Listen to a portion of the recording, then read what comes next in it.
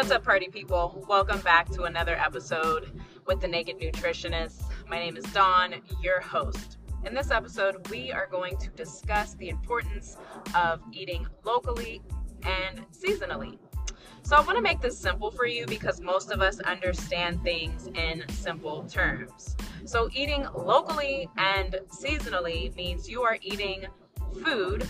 This goes for animal protein as well. Produce, meaning fruits and vegetables, that are in season and in season local to your area. So there's this thing we have because we have grocery stores available to us, and a lot of grocery stores have access to imported goods. We eat fruits and vegetables that are in season in other countries, in other states, but not necessarily in season to our specific community. So one of the importances of eating locally and seasonally is to help support your gut health. So our guts are full of beneficial bacteria. However, that bacteria can be disrupted when we are not supporting the microbiome by eating nutrient-dense foods. So when you're eating something that has been imported from, let's say, Guatemala, and you're living in Maryland or New York or somewhere else other than Guatemala, then you are receiving a food that's not really nutrient dense because it's lost its nutrients on its way to you. And a lot of these imported foods are heavily sprayed with chemicals and pesticides and preservatives and colorings and dyes to keep them looking as fresh as they did when they were picked. So the other problem with eating foods that are not local and in season, you are most likely ingesting endocrine disrupting and microbiome disrupting chemicals via the fruit and the vegetables that you're eating.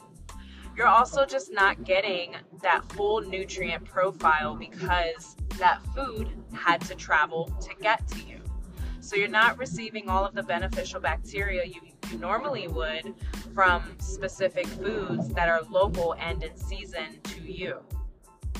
It's important for the human body to receive a variety of nutrients, but the human body has evolved over years to evolve with the land that it lives in. So it doesn't make sense for you to be eating acai bowls if you live on the East Coast, or if you live in America at that, because acai is native to the tropics of Central America and South America. So I know it's a trending superfood and everybody loves smoothie bowls, but you're not really doing your body a good service. You're actually doing it a disservice because you don't live where these fruits grow. So sometimes the body doesn't even know how to digest or process these things because it has no idea what it is because it's not used to it. It does not live in that area of the world, so maybe it doesn't even need those nutrients. But again, like I said before, you're not even getting a full nutrient-dense profile when you're eating imported goods. Another reason to eat local and in season is cost. You're going to save money. When things are local and they're in season, they're in abundance. So typically it's going to be on sale because they've grown so much of it and it's in abundance and they have to sell it so it doesn't go bad. So you're going to save money this way. And also this is a great way to just continue to follow the lines of nature. We are of nature. Humans come from nature. We are not separate from nature. So it's important for us to follow nature's guidelines via eating local and in season. These fruits and vegetables are going to taste their best. They're going to give you the best bang for your buck via nutrients. Another reason is you're creating community. So if you have a local farmer's market nearby and you're purchasing from that farm that's selling those seasonally meats and produce, you create relationships with this person, you're supporting their business, and you're putting money back into their pocket, rather than big rig corporation grocery stores that really don't care about you. So another point I wanted to bring up about eating local and in season is think about the cravings you have throughout the year. Our bodies are so smart that during the winter time, you're gonna crave more warming foods that are a little bit bulkier to keep you full longer, to keep your body warm, because naturally in the winter time, it's cold. Our body starts to want to go into survival mode. It wants to protect its organs. It wants to stay warm, especially if you live in a colder climate. Now, obviously, if you live in the tropics, what you eat during December is going to be completely different than someone who lives in, let's say, Texas, like I do in December.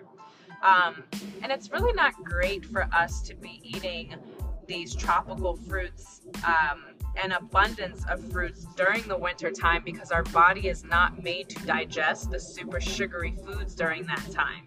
So it's the reason you don't typically crave things like pineapples, mangoes, papaya, and other super sweet fruits during the wintertime. It's unnecessary. Your body doesn't need it. And if you are having those cravings, then I would challenge you to find out what your body is actually missing, and could it be a blood sugar issue and the reason why you crave sweets so much.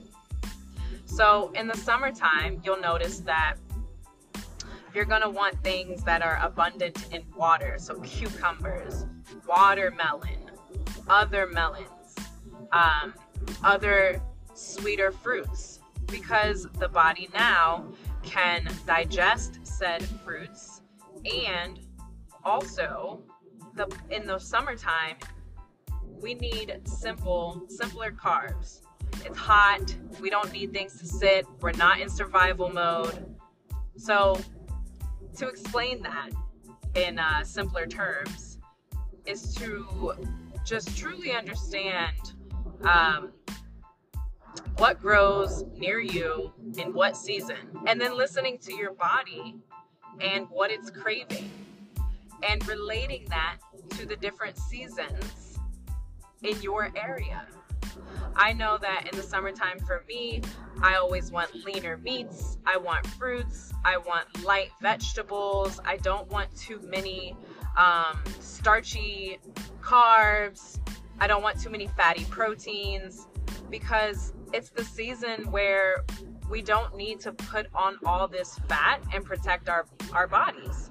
If you think about how humans lived hundreds of years ago, they absolutely had to save up for the winter time. They didn't have houses with heat and things like that. And if your circadian rhythm is balanced, then it'll be easy for you to listen to your body this way. It'll be easier for you to understand what the body is asking for during specific times of the year, because you are synced up with nature. So, all right, guys, we're going to wrap up this episode of The Naked Nutritionist. I hope you all enjoyed it. My name is Dawn, and if you are interested in learning more about me, seeing what I'm up to on the daily, possibly working together, you can head on over to the socials at dawn2earth_holistic_. Eat, play, and live like you love yourself.